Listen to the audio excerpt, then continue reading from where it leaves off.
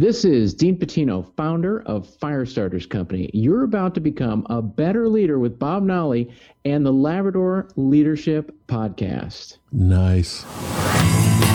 Live from the RVA, this is the Labrador Leadership Podcast with Dr. Bob Nolly. The program that brings you the leadership skills that can make you the most authentic, approachable leader for the sake of your business, your team, and for you. Now, here's Bob. Ladies and gentlemen, how are you? Welcome to episode 10. Alex, we've hit double digits. I'm so proud of us. Episode 10 of the Labrador Leadership Podcast, which means the show notes will be at labradorleadership.com/10. 2 digits. We've done it. Okay, now the next thing we have to do is record another 90 to get to 100. We will have a party then. Oh, yeah. Why don't we have a party for 10? Then we should. Let's have a small one. We'll just take the night off. Bye, guys. We're going to go. Yeah. You've done event production work. Come on, get this thing done. So how have you been? I've been great. It's cold, but I'm getting through it. It's February 17th today. So, or no, should I say a different day? Yeah, that's fine. There's no magic here. Yeah, it is the 17th here. And so you've been through a snowpocalypse already there. Yeah, we haven't even gotten enough snow in New York to sled. I'm telling you, we get like 2 or 3 inches at a time and then it stops and it gives up. But today the East River was full of floating sheets of ice. Oh, you mean like icebergs or just like little baby icebergs. Wow. It's really, really cool. Well, you spent time in the RVA before, so we just don't handle this kind of weather very well at all. Richmond doesn't think I like to call snow law. Snow law, that's right. Yeah. In fact, the city posted on their website last night, they said snow laws are in effect. Yeah. That's like some science fiction book or something, or the snow laws are in effect. Well, anyway, this is the most snow we've gotten in 5 years. Yeah. Snow law for me is the city shuts down, cars stop moving, you're running around in the streets in Richmond and you're sledding and, doing everything that you want to do because you won't have work for the next 2 days because everyone's freaking out over 3 inches of snow. Yeah, and they're the places that they're not ready for it. They can't make the call on whether to close the office or not, or whether classes are canceled or not. And so people are just kind of bouncing off each other, driving around town. There were some horrible accidents. But for 5 years, this was like, 8 to 10 inches around town, and that's a big deal. And there are people listening to us elsewhere going, you Alice's, that's nothing. That's just horrible. So we'll get over it. And, that probably is a good lead into the whole thing we're going to talk about today, the whole thing of giving feedback, because in stressful situations like snow when you're not used to it. Snow in the South. Think about all the things you're saying about other drivers and, people that are just at the spark of aggravating you. And, if we had like a little switch on the side of our heads that we could just flip, we're just like assessment machines, the things we could say, even though we could be, kind, we're stand for kindness, kind people. We say, oh, look at that person. Why do they dress that way? Why do they drive that way? What is he thinking about? We're just cranking those assessments out all the time. And when you have to give them in a more controlled environment, like on the job and formally, it can be difficult. And not only is it difficult to give it properly in a way that's productive for the receiver, and then in turn for you, if they're working for you, you have to be ready to get it. You really have to be ready to get it. And you can get better at it. You just have to practice it, just a little bit. So here's an example of people that are going to have a hard time getting news. And this should not be a once a year thing. Now, so you mentioned today, we're in mid-February now, and lots of people are going through the cycle, within a couple of months of the annual performance evaluation. Right. And, if you've done a great job and everybody loves you and times are good at the company, you probably got a little bit of money with that and they tell you what a good job. But my whole point is that should never be a surprise. you should, nothing there should ever be news. Even if it's good news, you know, yeah, I realized I've had conversations throughout the year that I've been doing the right things and had the right opportunities, and they've been pleased with what I've done. So they, but all too often there are surprises. So when you haven't handled it right, one person that's really going to hurt is that person that has just a quick trigger emotional response. Yeah. And so I don't know if you've ever been in the position when you're talking to somebody and they could start crying. Oh yeah. I don't mean just women, guys too. Yeah. Yeah. I've only ever had to fire one person, but there was crying. But I also, I try to always stay very neutral on things. And I think when you kind of come from a place of authority, of course it's just a categorical, I can't even say that word today. You did very well though. Very good. But so, that authoritative state, when you go towards someone and say, look, I don't like what you're doing. You need to do it this way. Even if it's outside of the workplace, there are just certain people that you really have to walk through that experience. And a lot of times in the workplace, you don't know a person's personality. You don't know that they, kind of crack under that criticism. So it's a very rough place to be in when you have to say negative things to people. And then you get this emotional response because you're just not prepared for it. You don't know them in that aspect. Yeah, and that the preparation. Thank you for mentioning the P word there, because preparation is a key to this whole thing. If that person is often emotional, and you haven't addressed it already, I don't know what to say about that. But if the emotions they're showing, whether they start crying or they huff or puff or they get their hackles come up, and that's not like them, right? The easy go-to thing is to just say, this looks like it's a bad time to talk this. We do need to go over this sometime soon, but let's connect later. Mm-hmm. I'll talk to you later in the day or tomorrow or even next week. Do not paint yourself into a corner where it has to be now. Right. Things have to be done. So just take that, get that vibe. And if it is something that's always like that, then they do normally act like that. Then the conversation has to take a different tone. You have to talk to them about why it's important that we have this conversation, right. Because I'm concerned enough with helping you make the improvements that you need to make. And I just want to have a grounded conversation with you about how to do that. Yeah. And to even have to do that kind of 2-part, conversation. Yeah, it is, more time consuming, but, certain employees, certain people, you just kind of have to say, I've noticed that when I try to talk to you about this, you get very upset. I want to talk to you about this issue, and then I can talk to you about your performance, because it really does. I mean, both issues kind of have to be resolved, because you can't have an employee that you can't give guidance to in a professional, manner. Yeah, absolutely. You also have the kind of person who gets really defensive, and they kind of have their hands out in front of them going, I didn't do anything wrong. Yeah. And let's frame this up. We've kind of talked about the annual performance evaluation, or the semi-annual performance evaluation, being the episode that we're talking about here. This could be any time.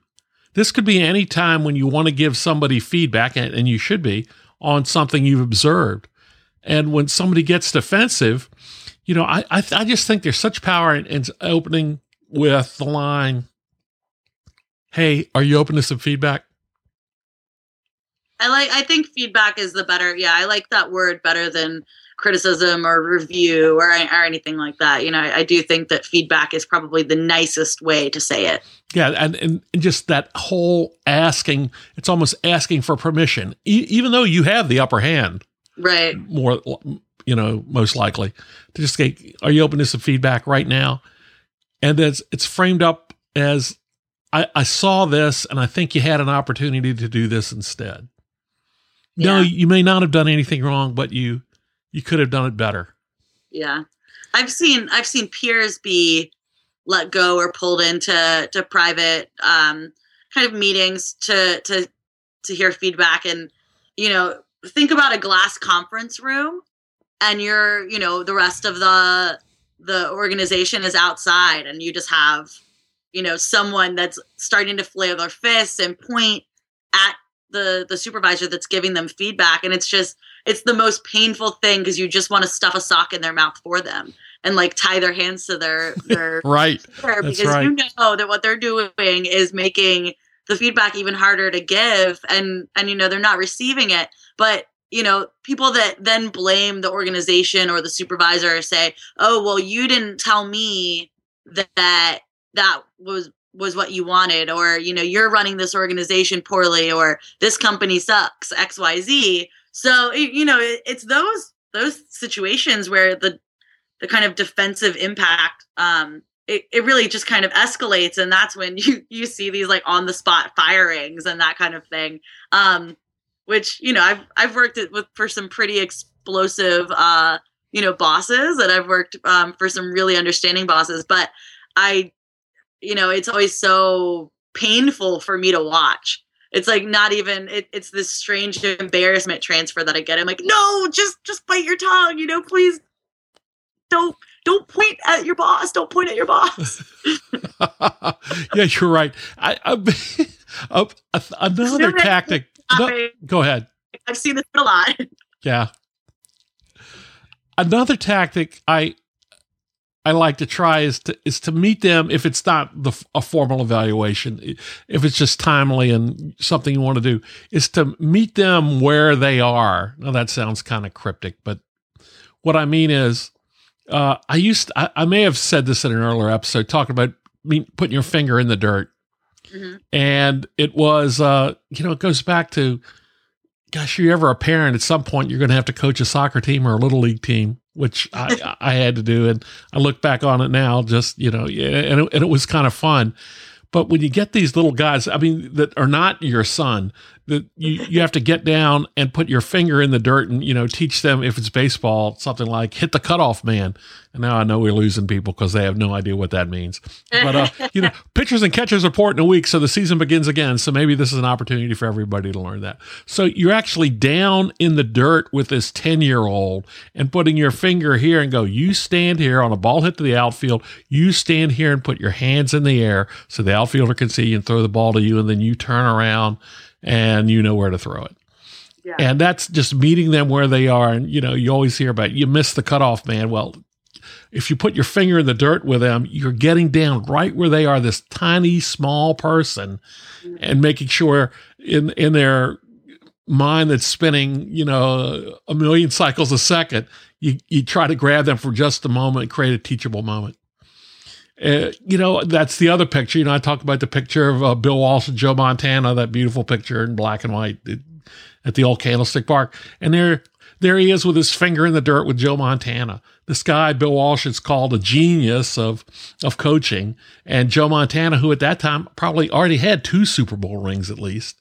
Mm-hmm. And there he is, off to the side of all the hustle and bustle on the sideline with his finger in the dirt, telling him what he wants out of him. And the one thing you take away when you look at through this lens of that picture is Joe Montana, arguably the greatest quarterback ever, is open to the feedback. Right. So one thing is being open to the feedback. Now, we talked about giving it here. Let's spin this around a minute and talk about receiving it. Your body responds to it. Your body really responds to it. And you can get better at it. And, if you get feedback that you think is totally out of whack, you're going to have a somatic response that may be anything from cursing to raising the middle finger to, just turning on your heel and walking away. But what we'll do today is I'll share with you a way you can get better at it. And if you have a team or a small group of people at work, it works good with 4 people. And it's kind of an assessment circle where 2 of you, one of you squares up to the other one, face them, and the other 2 are off to the side. And their only job is to observe the physical response of the receiver. And you all just kind of like pivot 90 degrees and take turns doing it. But the most important job is the two observers. The other two are just kind of actors, to observe how you respond. And here's the way you do it the first time around. You give them feedback that is totally ungrounded. And it's like if you and I were doing it with two other people, and I looked at you and said, Alex, you are the worst gardener I've ever known. and you'll go, what? I mean, it's just like, where is this coming from? You and I have never talked about gardening. You may not even have a plant, in your house. You may be totally out of whack. And in the back of your head, you're going, geez, what a creep. But there's something you need to have present that you can hang on to, that you could almost program into your mind being a response. And it's a phrase like this. Thanks for the feedback. It may be grounded. It may be ungrounded. But I'm open to further conversation about it. So you're acknowledging to yourself that it may be grounded, meaning factual and rooted in fact, or ungrounded, like my gardening comment to you. Mm-hmm. But the whole point is you remain open to talking about it. And by declaring that you remain open to talking about it, you're not handcuffing yourself to further action. Because as a leader or an employee, if you handcuff yourself, your options for growth, for moving forward, for rectifying the situation, you've taken a bunch of them off the table. But if you have a phrase just like that, and what you do when you practice this, you have it on an index card. Everybody has one. And after I say, Alex, you are the worst gardener I've ever met, you just look down the card and you read that. And then that's just for the purpose of getting it in your head. Sound crazy? Yeah, okay, it does sound crazy. No, you don't ever sound crazy. No, just wait. It's going to get worse. And then you practice this a couple of times. Then maybe another day, maybe not the same session, you all four get together again and practice for the sake of making yourselves better at this. And then the feedback is real. Alex, you're just too young to move to move much past the level that you're at now in the department. Oh, wow. And now people see you there. The people that are observing you see you kind of rock back on your heels just a hair. I mean, not like the wind's blowing, but just rock back because you've been struck by it, because that's grounded criticism. Right. Here's me, somebody that's older than you, that, you worked for me perhaps in that job. And I'm telling you, you're never going to get any further because you're just too young to have gotten where you are now. And then everything you've worked so hard for is questioned. In just the stroke of that comment, everything you've worked for is just in your head going, it's just not true. But if you can respond saying, thank you for the assessment, maybe grounded, maybe ungrounded. Either way, I'm open to talking to you more about it. And then you practice again. And at the end, you just don't say anything except thank you. But in your head, you've run through that whole thing.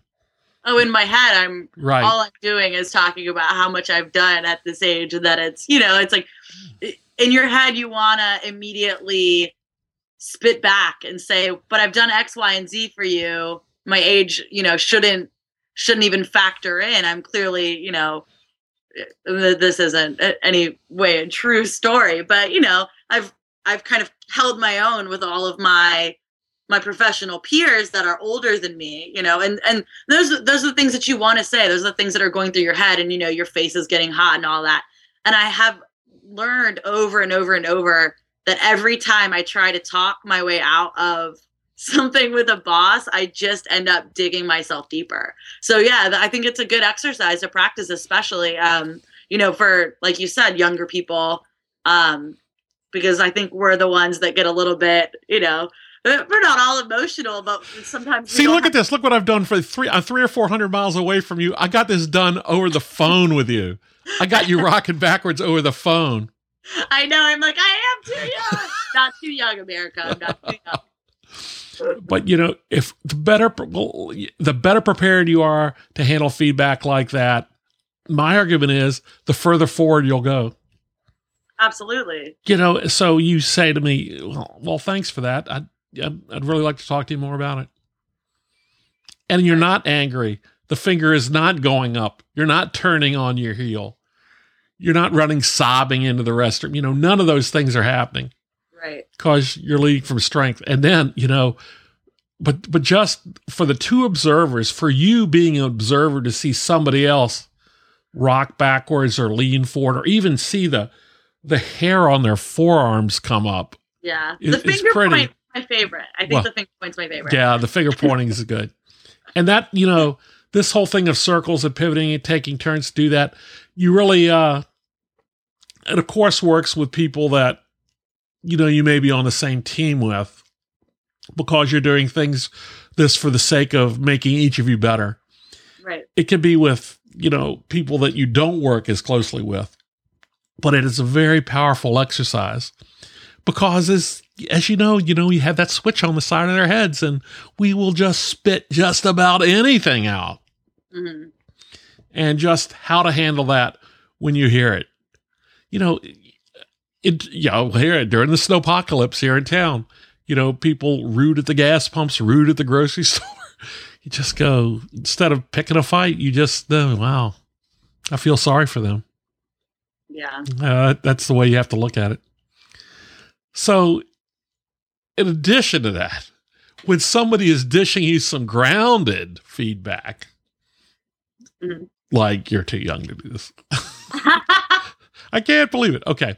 Is the worst thing, you have managers and supervisors that are just not even giving you the full attention. Right. I mean, that's the whole thing when people go, I'm multitasking. I go, I'm not a huge fan of multitasking. And I've gotten in some discussions recently about the whole thing multitasking. People say probably I'm multi-processing. You know where that word came from? That came from desktop PCs because the little chips in there can multi-process. Mm-hmm. They don't really multi-process. They can only do four things really, is add, subtract, multiply, and divide. That's all they can do, but they're really good at it. They can do it really fast. Mm-hmm. And they can swap things they're doing back and forth, whether it's, doing video stuff or writing to the disk or doing add, subtract, and they can swap and multi-process, but they're doing swap. Humans can't do that very well. So we speak so proudly that we're multi-processing. We're just not doing it. We're doing things halfway. Right. So in the most important relationships of your life, some of which certainly are the people that you work with, not giving someone your full attention is just something you need to think about. I was almost going to say that's kind of criminal. And that's kind of the way I feel like. You remember the whole comment I made a couple of shows ago about walk with me. You just want to go, no, stand still. Yeah. What I want to say is important. And when somebody is trying to talk to you, when they try to hustle it along and try to make a guess about what you're trying to say, and they start talking. Yeah, I know what you mean. I know what you mean. Yeah. And they start, well, you don't know what I meant yet because you didn't let me get it out. You weren't patient enough to listen to me. And we talk about the whole communication thing and listening skills are just, when we get to talk about emotional intelligence, super critical that your listening skills. And, you never need the listening skills, of course, if you're not available all the time. You have to be available. Right. And I mean, and I think that even, going back to being defensive or shutting down are both are ways that you're not making yourself available for feedback. I mean, not showing up is one thing, but to be emotionally unavailable to feedback is so important to realize, Yeah, you need to be, what's the phrase I like to use? In those important conversations, you need to be present, open, and connected. Absolutely. Even though in this age we are so easily distracted, you have to be making an effort to be present, open, and connected. It's true. I mean, I have my computer open right now, and if I don't keep looking at your Skype icon, I'll start reading what's pulled up on my computer right now. All right, I'll change my picture. I'll send you a new picture every week. So more realistic conversations. It's going to turn into the Where's Waldo of Bob Nolly. Well, worse things have happened. Worse things have happened. So, that's the tip of the iceberg there on giving feedback.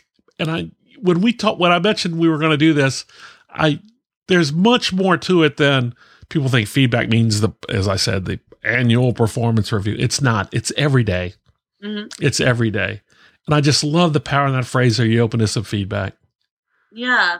And I mean, even if it's just, are you open to some feedback? I went over, the project that you're working on right now. And it could even be in the beginning or middle phase of a project, that your team is working on, but you still have to be able to give them, insight to what you're looking for, as well as, okay, maybe you could do it this way, or you could try this, or no, that's not working for me, and it doesn't have to be bad feedback clearly, but, it's important to kind of stay in, like, have that nice, rapport with your team.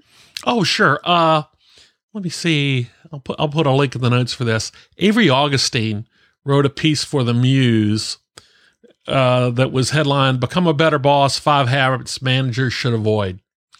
And one of them is failing to give your full attention. Well, we covered that. Talking more than you listen. Yes, that too. Not being available. Number 5 was giving too little or too much information. Some of the most frustrating times I've ever had on the job were when I was subject to, either as a manager, not being blameless, or as an employee, coloring book management. When you give somebody a task and you say, go do this for me, and they go, oh, okay, I think I know what you want. And they bring it back to you and you go, no, that's not it. What did you want? Well, I wanted the data to be structured like this. And they go, oh, okay. And you go make the change to the presentation of the chart, or how you cut the data, and come back. Yeah, that's better, but that's still not quite it, because it's got to be smaller and more succinct, so we don't get lost in the details. I want bullet points. And, it's like coloring book management. Color this blue. Well, is that navy blue or sky blue or Carolina blue or powder blue or midnight blue, or just what is it? I don't know. I don't know what it is, but I'll know it when I see it. That's just horrendous, because people will just stop working for you then, in terms of, I'll just wait till he comes and says what he wants. Then I'll do it then. And that's giving too little information. He has a 5th point here that's kind of odd. Don't make promises for your employees to deliver on. Well, sometimes that's part of the job. When senior management says you need to get this done by the 3rd quarter, and you say, all right, I'll commit to doing that. So you've just committed for them as your team to make that delivery. So, he uses the example of a cleaning service here, which is a little bit different. And it's he says he made a promise that they could fit a client into the schedule when there was just no way they could. So yeah, that's making promises for your employee out of ignorance. But in all circumstances, that's not something that really you have any control over. Right. Because when we talked on episode 0 about commitments, we talked about a commitment being what you're going to do and by when. And how will you know when it's done? I'll send you an email that it's done, or you'll have the contract when it's done, or I'll give you the report and it's done. And if you don't want to commit to it, you have to have an alternative.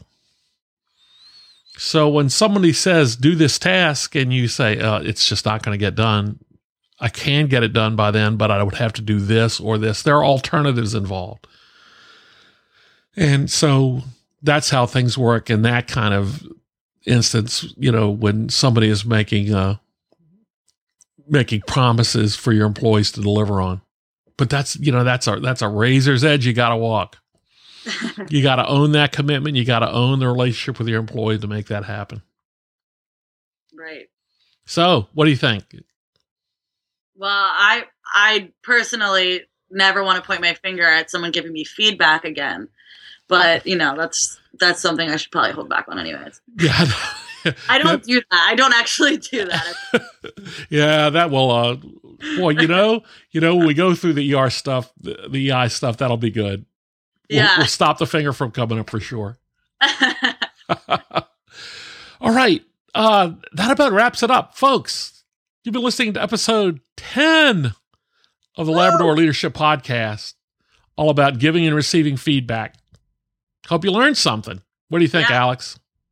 I really hope that this means that we're going to start getting more feedback. Yeah, I mentioned we have some things planned for folks, and we're just about ready to, we want to start hearing from them. Go ahead. Right. Subliminal messaging. Yeah. That would be one way to do it. Well, no, I mean, we're sitting here talking about feedback and how well we can take it, so let's hope that we get some out of it, because we do want to hear other people's thoughts and ideas on how we're doing and what they want to hear about, content wise as well. So we'll set something up to do that soon. We love the feedback that everybody's been giving us on iTunes. Thank you all so much for leaving those comments. We realize we're striking a nerve here, and we're giving you some thoughts that are useful that you're able to take back to your job today, and perhaps, change the way you look at things. That's important. If we're doing that, we're grinning over that. Yeah. So are your bosses. Yeah, that's right. Alex, I'll see you next time. Thanks a bunch. All right. Thanks, guys. Bye-bye. Bye-bye.